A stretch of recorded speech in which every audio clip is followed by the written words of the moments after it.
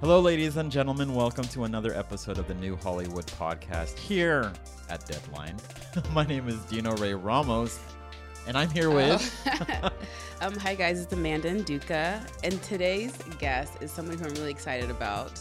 This is a movie this is part 2 of what you guys did last week. Yeah. By the way, thank you for filling in yeah, for me, David. Amanda I thought you did really good. Sickly. I was like, look at David. David has a nice little radio voice. Amanda was a little sickly. Yes, I was. But so this is part 2, and for this episode, we have the star of Crazy Rich Asians, Henry Golding, who is like...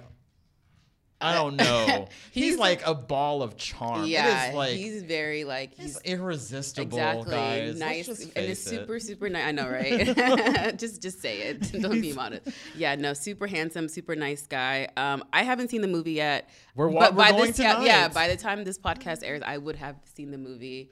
But you saw the movie. I'm seeing it again tonight with you. And what was I know.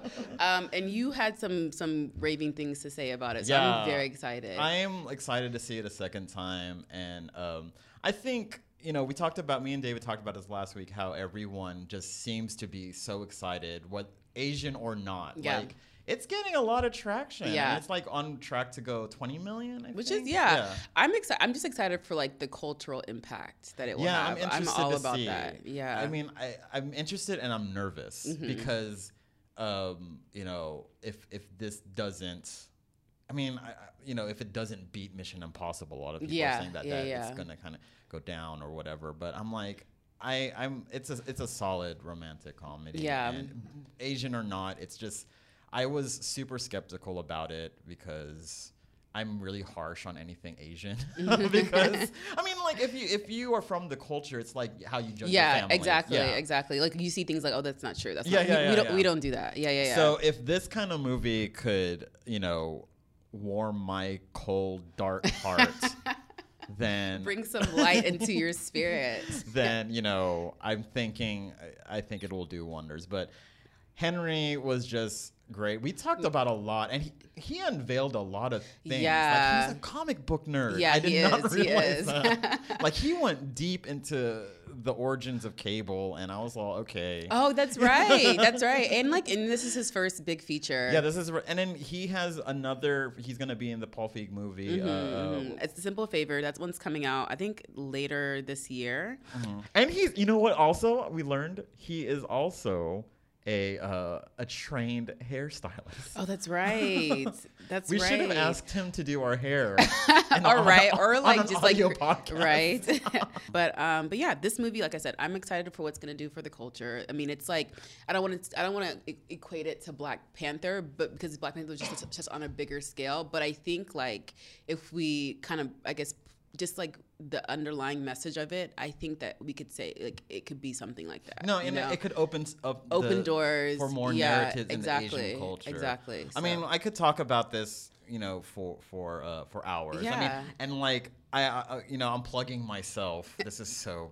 I'm plugging myself. I mean, you already started it. You might as well finish. No, because I'm also I interviewed John Chu, yeah, that's right. but it's not going to be on the podcast. It's going to be like a written interview, okay. And we talked a lot about that. So that's a little teaser. Wait, what did you guys talk about? We talked about just like I asked him. I said, "What do you think about this being called the Asian, Black Panther for Asians?" And then he went into it. I don't want to get too much away because it's going to be a Pulitzer Prize winning article. Okay. And we just talked about how it is hard to get a movie to encompass all Asians because that's impossible.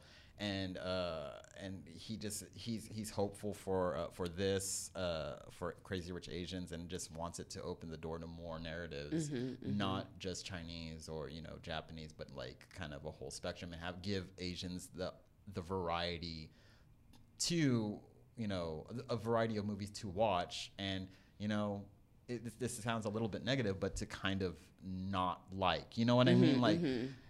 We don't have to like every Asian movie that comes out. Yeah, we don't. But it's like, there's this pressure when there's only one Asian exactly. movie. Like it's like when you only have like not many things. Movie. Exactly. Then it's like, okay, we really want to like this. We have to like it. But no, I agree too with all of that. So let's get to it. Yep. Here is Henry.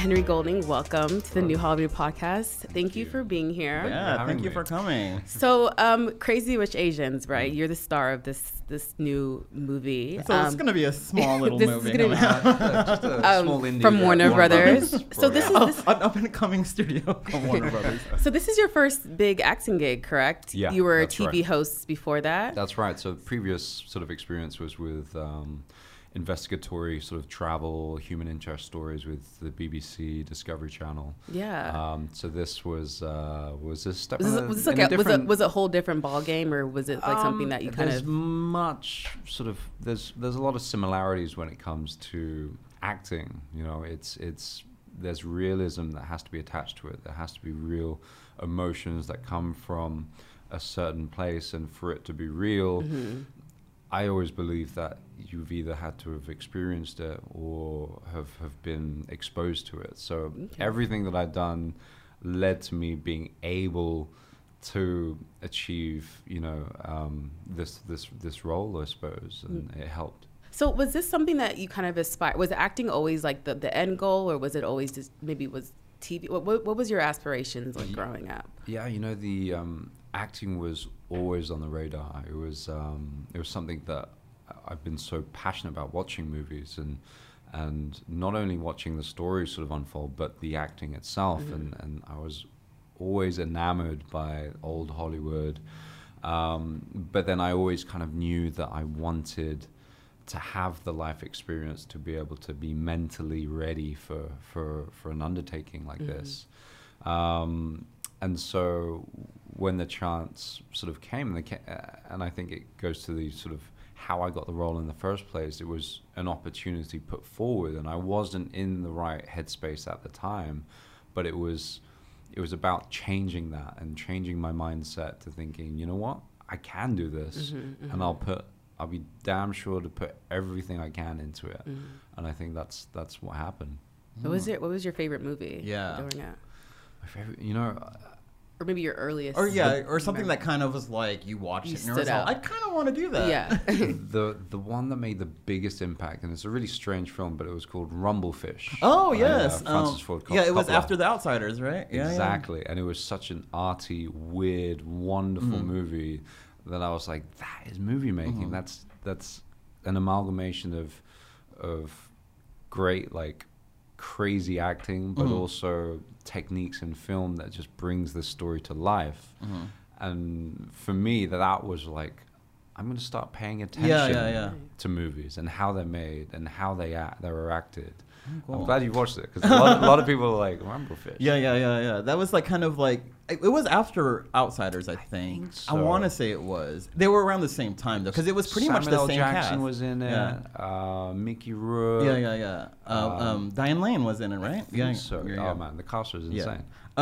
So representation and inclusion in Hollywood is kind of a big deal now, as it should be. So, I mean, you're from Malaysia, and right. you're in Singapore right now. So, when you were growing up, like, how did Asian representation in entertainment look like to you? I split my time between. I grew up as a child on the beaches of East Malaysia up until I was about 8 or 9. Then I moved to suburban sort of UK down in Surrey, which is the south of the UK.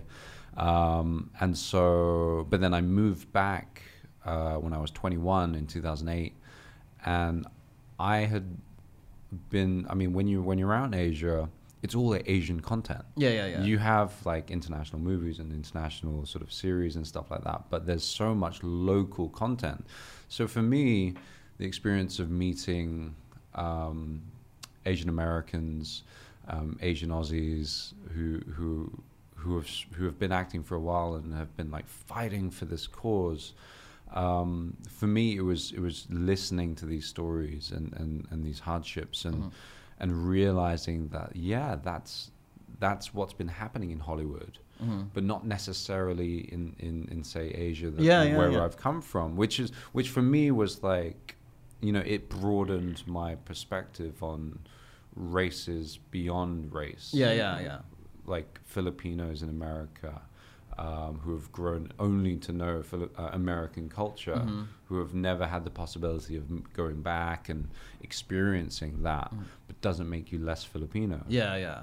Or if you've grown up somewhere else, doesn't make you less Asian.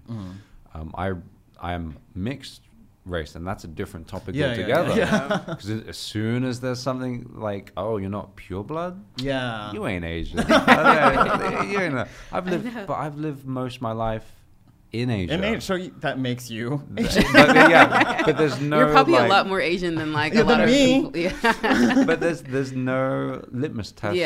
How Asian do you need to be Asian or considered Asian? Yeah, it's so interesting you say that, because it's like, you know, when I was asking that question, it's like, oh, you grew up with a bunch of Asians, so Asian entertainment is all you saw, and so like your experience is totally different from like an Asian American. But it's you cannot disqualify anybody's experience because they're all so different. And that's what makes it so much more important that we band together to normalize Asianness.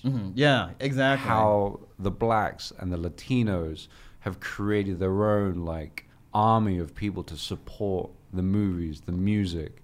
For us, it's still talking about the Filipino industry, the Vietnamese, the Hong Kong film industry. It's never the Asian film industry. It's always like, it's hard. I'm not going to support you because that's a Japanese filmmaker. And it's like, not to mention kind of like all the infighting between Asian cultures, which is a whole another thing. So that's something we need to normalize, and that's what people of different ethnicities have done so far. But I think that's where we need to kind of band together and kind of get everybody on the right path. And behind each other. The support is where it starts. Now, does your cultural influence kind of inform, like, how does your cultural influence inform your career choices? Like you just said that, you know, it's not about showing this one type of Asian, you know, character or Asian persona. It's, you know, they're different. There are different levels to it. Like there are different levels to any. Yeah. You know, it's right now. After Crazy Rich, I moved on to A Simple Favor with Paul Feig, and then I've just got back from Vietnam, playing this beautiful independent film called Monsoon, where it's a young Vietnamese man, and these are all such different roles. But what they have in common is like the source material is doing that justice. It's not about choosing the person because we've got to choose that guy because he's the right color, or we got to choose that guy because he's got the right surname. You know, that's bullshit. It's the movies, like, we're in the business of telling stories, and as true to life as those stories as we possibly be, and use the right materials to be able to bring justice to that is important. But I don't think it should limit being able to spread the word and be able to create what our aim goal is, and that's to entertain, to educate, to tell these stories of people of color, and using our platforms to strengthen our community than to break them. So that's where we need to learn as people. Yeah, and speaking of telling stories, I saw that you did this TV show about, and I don't want to mess up anything, so you have this rite of passage ritual that you do. Surviving Borneo, Yes. But how do you pronounce? What is the ritual called? I mean, it's called a Bajilai. Bajilai, yeah. Okay, we were like trying to. I didn't want to say. How did you pronounce it? I don't know. I was like, Bajilai. But can you talk about that a little bit, and then also talk about the importance of documenting it? Yeah. So I had a couple shows with Discovery Channel in Southeast Asia, and this particular one was probably my swan song when it came to my presenting career. It literally was the last thing that I did for television, and it was about, so from my tribe, the indigenous tribe in Sarawak that I'm from, the Iban, when you come of age to 18, you go on what everybody kind of knows what a walkabout is in Australia. You go out into the desert or the country and try to survive, and it's the hardships that you overcome brings you into manhood. So it's something very similar. A Bajilai is where you journey into the jungle and you're self-sufficient. You survive.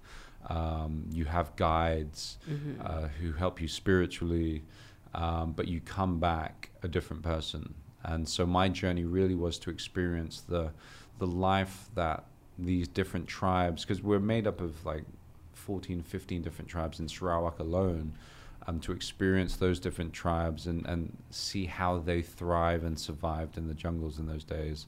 But it was also, after completing that journey, it was at the end of it was my wedding. Oh. So it was my entire, like, and I was turning 30, I was getting married, I had not experienced this cultural sort of Bajalai, and so it was just such a beautiful package of coming into manhood, turning a new chapter into being married and starting a new life. And so it was just something that meant so much to me. And you just documented it all yourself. You didn't have a crew with you or anything? So we had a base crew in like the main town, but everything onwards from me stepping foot into the jungle was all filmed by myself, by hand. And I would have a guide from that particular tribe, and that was it. Wow. And I had a GPS like emergency phone just in case something went wrong. Would you do it again? No. I'm gonna be blunt. It broke me. Yeah. It was tough. Well, that's the point. That's the point, right? I mean, you're better than me. I was eating like raw liver from a wild boar we just shot. Lunchtime. To eating like crabs from the river that I put on a stick, and you just roast them. Kind of roast them, but then you'd eat them and it would just be shell, but they'd be like, and it was, you know what the biggest thing was? It was the loneliness, the fact that for 5 days, 6 days straight, I wasn't able to talk to anyone. I wasn't like. Did you almost go insane? Like, you go a bit nuts because also, you're in such a confined space, the claustrophobia effect, you never crosses your mind. So being in a jungle where everything's kind of like they're trying to bite you or eat you, you never being able to see the sky because of the canopy. And then suddenly when you come out of the jungle and you just see, you're just like, wow. Oh my God, this. Like it's things happen. And then you have like a tattoo to mark. Yeah, I got a. So it's the actual chisel one. It's the traditional bamboo tapping. God. Yeah, because there's a lot of Filipinos that do that with that, and I'm like, oh no, I'm fine with the modern, sterile. Well, but for tattoos in my culture, it's to tell stories or to mark particular chapters. So for when you come of age, you get bungai brinjal, which is these flower tattoos, and those were representative of keeping you safe whilst you traveled and brought you home in one piece, and so it's a very animist culture and a lot of spirits attached to it. So but still, I'm not Asian enough for some people. No, you're not. Even though you almost died in the jungle and ate crab and liver. Everybody's. I wouldn't know how many people have done that. But like I say, we should be raising those questions. There should be an open dialogue. I'm not afraid to give the right reasons why I thought I was right for the role. And that's the only way where everybody's going to learn. I think so. I think, it's going to get to a time where you don't have to explain yourself anymore. I hope so. It's just going to be like the thing. But you do. I mean, unfortunately, right now. We're far from there. Unfortunately. One day. So it's been about 25 years since a movie had Joy a predominant. Joy Luck Club. I rember it. I have it on VHS still. Wow. I used to watch VHS. I have it on VHS. Okay. I don't think it's on streaming anywhere yet. But why do you think it has taken so long for Hollywood kind of to jump back on? Because we also had if you want it, you could say Better Luck Tomorrow came out, but that kind of was like a blip on the map. There has been amazing Asian cinema, but contemporary Hollywood Asian cinema was lacking since Joy Luck Club. The contemporary stories of modern day stories, not period pieces, not martial arts films. Those have been done brilliantly through the years, but nothing that's been in a spotlight where the mass communities and the regular people would go and watch Average and moviegoer, like be able to relate to, and that's the biggest thing, is people will be able to relate to the story. Yeah. It's not just an Asian movie. It's No. a story at the core of it is about family, it's about love, it's about finding your identity and being proud of it. It's about food. And the food. We'll get to that Yeah. later. Oh no, but yeah, it's just because I watched it and unexpectedly got emotional. It was weird. Is there? I was looking out for. I was like, oh, is there one white person in this movie? I try to look because it's a majority in Singapore. Yeah, like, yeah. There are in like when y'all are in New York. I Yeah, see yeah. them. But did you feel a sort of pressure when you kind of signed on to this? Because it's been 25 years since there's been this big banner film about like you and the cast, just not just you, but like everyone in the cast was like, oh, we have to make this good. Was there like this unspoken pressure? Everybody knew that this was something special, and there was something in the air, and it was really down to the producers, Nina, Brad, John Pinotti, and John Chu as a director, that had this vision for this, to do justice to the story. But it was the combination of, and the culmination of all of our experiences as Asians around the world, which realized that this is the moment. This is, sadly, this is one of the only times where a big studio has had the faith in a project like this. And it took Warner Brothers to be like, you know what? We're going to give you guys the budget to do it justice. And they totally did that. And those opportunities don't come very often. And to be and to have that pressure on us, we knew we had to bring it. Everybody brought it, and you know what, everybody gave 110%. I think And we're still giving 110%. No, I think that's I think the pressure is a good thing. I mean, it's not to like say that, you know, don't mess up or you're gonna mess up. You're for the failing rest the of culture. But you do want to do a good job. Goodbye the story, and not just that, but goodbye, you know, the culture. Just watching it, I the reason why I got emotional is like, I was like, oh my god, I haven't seen this many Asians. It's like not just Chinese, not just Japanese, but you know, of course there are the skeptics who are all, oh my god, you're getting a Filipino to play X role. But you kind of look past that when you're watching. But don't you find that when you're in it, you just forget? You do. Except, like, it makes me want to go to Singapore. Exactly. But besides that, you forget that it's an Asian cast, and you're concentrating on the story that's being told. That's where normalization should be, like, at the forefront of everything and anything. Is that when you're in this film, or people who have never seen a film like this should be going, I want in the future for people to be like, I want to go to see this movie because, oh, it's about this story about this, how this girl falls in love with this. Doesn't matter if it's a Latino film. Doesn't matter if it's an Asian film. It's a black film. They go because they want to see the story. And it's no longer niche. Exactly. So in the movie, like, you know, you seldom, well, you're seeing it more, but you seldom saw an Asian male as a romantic lead. But now with Crazy Rich Asians. Oh wait, remember Cinderella? What was his name? I don't. Do you remember the guy that played with the one with Brandy and Whitney Houston? I remember. I know that guy. I don't remember his name, but he was the romantic lead. But that's the last time. But was he like he was kind of like ambiguous. Like ambiguously cultured ethnic. But that's the thing, is like there have been leading men in Asian roles. Jason Scott Lee, John Cho, like all these people were before the time that it was right now that this is a talking point. And how it just wasn't mainstream. Exactly. And I think because there has been this kind of like, you know, desexualization of the Asian male. Even you could even argue kind of to be like saying it's the feminization of Asian male is wrong, but it's like seeing Asian males as a caricature. Also. But I think, you know, how do you think? I mean, like when I saw it, and like honestly, There were a lot of shirtless scenes. There's that one. I was like, there's this one scene where this guy was just showering. And I was all, damn, they just are focusing on that for a while.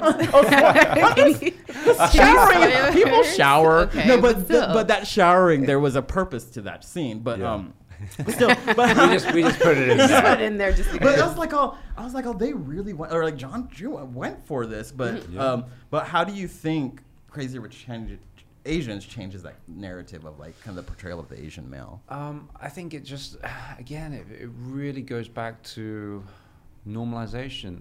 It doesn't matter. If you find someone attractive, they're attractive. Yeah. You can't say anything. They got a great body. They got a great body. It doesn't matter where they're from. But I think it has been the stereotypical storyline of the Asian being the little sidekick with a couple of lines, or being that goofy kind of like quirky, smart guy, quirky guy with the gadgets. Yeah, you know what I mean? Oh, Data Like, from Goonies. Yeah.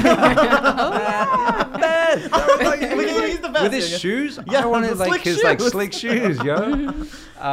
But like it's about now starting from the beginning of storytelling, from the writers, the producers wanting to tell these stories with unambiguous ethnic roles attached to them, not writing them specifically for this person or that person. It's about just creating the opportunity. Where there's opportunity, people are going to be surprised, and that's where the change starts coming in. And I hope that there are some sex symbols that come out of Crazy Rich Asians. I really hear people talking about. Obviously, There's this one. I was listening to this one podcast. It's a white guy. He was just like, oh, there were just so many abs in that trailer. It was like abs on abs. Yeah. So, anyways, so what's next for you? You talked about you just got back from Vietnam filming something. Is there anything else that you can tell us? I got off Crazy Rich and went on to a film by Paul Feig called A Simple Favor, which comes out a month later. It's kind of it's like a Gone Girl type. Oh, it's I saw the have you seen the trailer? I haven't seen the I saw it trailer at CinemaCon. Yeah, it was pretty good. I think it's Paul Feig too. Paul Feig's movie. It's Blake Lively and Anna. Oh Kendrick. it's weird. No, it's freaky. The full trailer comes out near the end of the. Because at first you're just like, what's happening? Yeah, no, I don't. Is this like a single white female situation? Yeah. But and you play Blake Lively's husband. I play right? Blake Lively's husband. Yeah. Nice. And what so did that, Brian again, think about that? haven't met him yet. So, but no, again, that was a role that was not written for an Asian guy. That's awesome. You know what I mean? Yeah. And that's Paul, but Paul's been at the forefront of pushing inclusion, pushing sort of inclusion for female leads, for stories of ethnicity, and so that was a big part of him. But this film after Monsoon that I just got back from Vietnam, it pushes my sexuality. I play a gay young Vietnamese man who travels back to Vietnam after being away for so long, under the premise of finding a resting place for his parents' ashes in a country that he's had a cultural identity, like he never felt at home at Vietnam because he's grown up his entire life in the UK. But it's about normalizing again, being an Asian lead in such a phenomenal big movie as Crazy Rich Asians, but then not being afraid to be that also male lead in a role that expands your sexual orientation, or doesn't even think twice, or doesn't it doesn't even to question, because it's the story that matters. Wow. So that sounds really heavy. It's really heavy. So it's will we so cry? Beautiful. Will we I cry? hope so. Okay. Is it getting a U.S. release? Well, is it? It's going to festivals. Okay, time. cool. But my co-star, and I'll probably get in trouble telling you, but it's Parker Sawyers from South Side with You. The one that played Obama. Yeah. Right. So cool. He's my co-star. Oh, cool. Phenomenal actor. I love South Side with You. No, me too. And so that's and Hong Kao as a director, put a lot of his personal life stories into this story, into this film, and it meant a lot to him. And I just, again, it was really about doing the character justice and not playing to the atypical, like having to worry if I was the right ethnicity for it, but I just wanted to do that character and that story justice. That's the most important thing. It's all about the story. Like at the end of the day, it's all about the story. It's what we learn from it. Exactly, exactly, and it's exactly.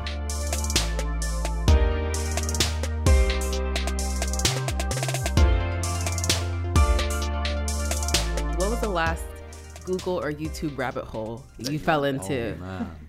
You know, I've had this weird fascination with Fortnite videos right now. Okay. Oh, Fortnite, like the video game. Oh yeah, yeah. Oh Lord, it's I mean, so my nephews and my brother-in-law play it. It's a video game? Yeah. It's a video game, and I'm an adult. No, don't worry. There's no. But I love like. Fortnite. It's like a battle royale. You just like. I love Okay, the. I give the kudos to all these like online gamers and stuff. They've got so much character and they just bring so much life, and they're almost become companions. I don't have time to play video games, and I love video games so much, so I just tend to watch them. Oh, so you just watch other people play. Oh, okay. So people so can good. record them Well, playing, that's it. and then you put it on cast YouTube. on Twitch or Yeah. YouTube. Oh, okay. And it's like so Fortnite is like. It's Fortnite's like the game right now. it's like you pick a Yeah. character and you just kill each other. That's pretty much it? It's like Don't- the battle to be the last one. Yeah, standing. and then like there was one moment where you could be Thanos, like that Yeah, was a that's big true. deal, Oh, really? and then they took him off. Epic Games have like an amazing marketing campaign for it. Yeah. I'm not a video game person, so I have no idea what that is. So in Crazy Rich Asians, especially in the book, but Yeah. even in the movie, you know, Singapore is known for its food. Oh man. Oh yeah. my God! Yeah. Like when I watched it, when I was reading Mouth it, is salivating. yes. And I don't eat meat. I eat seafood, but I don't eat meat. But I'll consider. Yeah. Oh no. Bit but of satay. Yeah. If we were to go to Singapore, what food would you recommend? Oh man, the atypical answer to that would be chili crab. Oh, okay. That's like the Ooh. atypical Singaporean answer. But for me, it would be bak kut teh. Okay, Bak what's kut teh it's like a pork rib soup. Okay. That's made of it's like a kind of a brown clear broth made with loads of garlic, and it's just stewed for Yum. hours. Damn. You put it on lunchtime. rice with like chopped chilies and some sweet soy sauce, and you're good to go. Yeah, that's my favorite. Can you get that here? Is Yeah. there a You place could probably make it. You just need the broth. okay. And some Because pork it's one of ribs. those like stews that you have to do for a long time. Not really. Or No, really? no. You can just like let it boil for like an hour, and And then you're good to done. go. Yeah. Crock pot it. Simple. Yeah, exactly. So Hollywood obviously has had this long-standing issue with whitewashing. Yeah. It's definitely getting better, especially with the advent of like social media and people being able to speak out. So let's just do a little reverse whitewash just to have Sure. fun. If you could play any superhero in the Marvel or DC universe that is currently occupied by a white actor, Oh man. what character would that be and why? And are you a big comic book person? I'm a massive. Okay. I grew up. Okay, on, well like, then any Yeah. comic book Any character, comic book. just- Yeah. that's My- currently occupied by a white Yeah. Oh, man, ethnic. like I would not be in any way be able to fit his shoes, but Josh Brolin as Cable. that Oh, was yeah, that like was Cable cool. was my favorite character. Uh-huh. Just his whole backstory of His being, was interesting. of Yeah. being Cyclops' son with Jean Grey. Yeah. Oh, is that his backstory? Well, That's it, yeah. it's like Oh, it's kind but of it's like an very alternate timeline. convoluted. Yeah, it's like a Okay, timeline I was gonna issue. say, I hope he didn't just. It's No way. It's I am so glad. Scott Summers. And Jean Grey. Wait, No, is it the but Jean Jean Grey's Grey? clone? Was it the Goblin? Son. No, wait. The Phoenix Queen? Yeah. Anyway. Yeah, because X-Men gets a little bit convoluted. Okay, Not so, a little so bit, wait, but a lot. wait. So he's Scott's. In a different timeline. He's though, Jean's yeah. clone Jean's clone. as when she's Phoenix. Baby with I don't know. But they're related No, somehow. but Okay. you're right. That Because makes like, sense, though, I 'cause- remember I was really heavy into comics when Cable came out and yeah. when X-Force got formed. But And even when yeah. I preferred I really liked the storyline of when he was the X-Man. He was like the last mutant on Earth. Oh, yeah, and he yeah. was Nathaniel Gray rather than Cable. But that was a different time. So Let's not Henry get into that. Golding for Cable standalone. Yes. We are here for it. Oh, I didn't even know that. You learned Yeah, something new. this is what we do. I mean, I'm into the movies, but I'm not. I didn't do the comic books. Yeah. Yeah. But I love the movies though. Yeah. I've seen them Nice. all. I did the comic books, and my sister made fun of me heavily, and now she's really into them. Yeah, And I'm all, me too. I My brothers say I used to make fun of them all the Before time, the but now wave. I'm obsessed with the movie. Yeah. So Oh, so this is the final question. We asked this to all our guests. Is there an underrepresented voice, whether it be an actor, writer, producer, director, creator in the industry that's not in the mainstream that you think deserves more recognition and time in the spotlight? I think it's equal opportunity. That's the main thing we need to give. And equal opportunity not only stops at ethnicity, sex, but also of background and upbringing. The opportunities that we give to people who are highly educated aren't the same as we give to people who don't have the opportunity to go to schools and things like that. Everybody has the ability to be whatever and whoever they want to be, as long as they're sometimes given the opportunities. They can't take them sometimes. Sometimes it takes a lending hand to show them the way and give them the inspiration. So that's what I hope that I'm doing in some little way or form, or that our little film is kind of doing. Is there someone that you think, like an actor, just like or somebody that maybe is doing things that on a smaller scale because obviously they don't have the opportunity. Yeah, is there like a certain actor or someone? Is there like or an artist of any kind?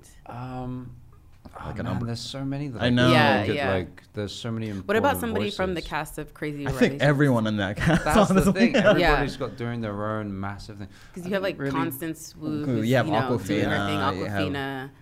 I think it's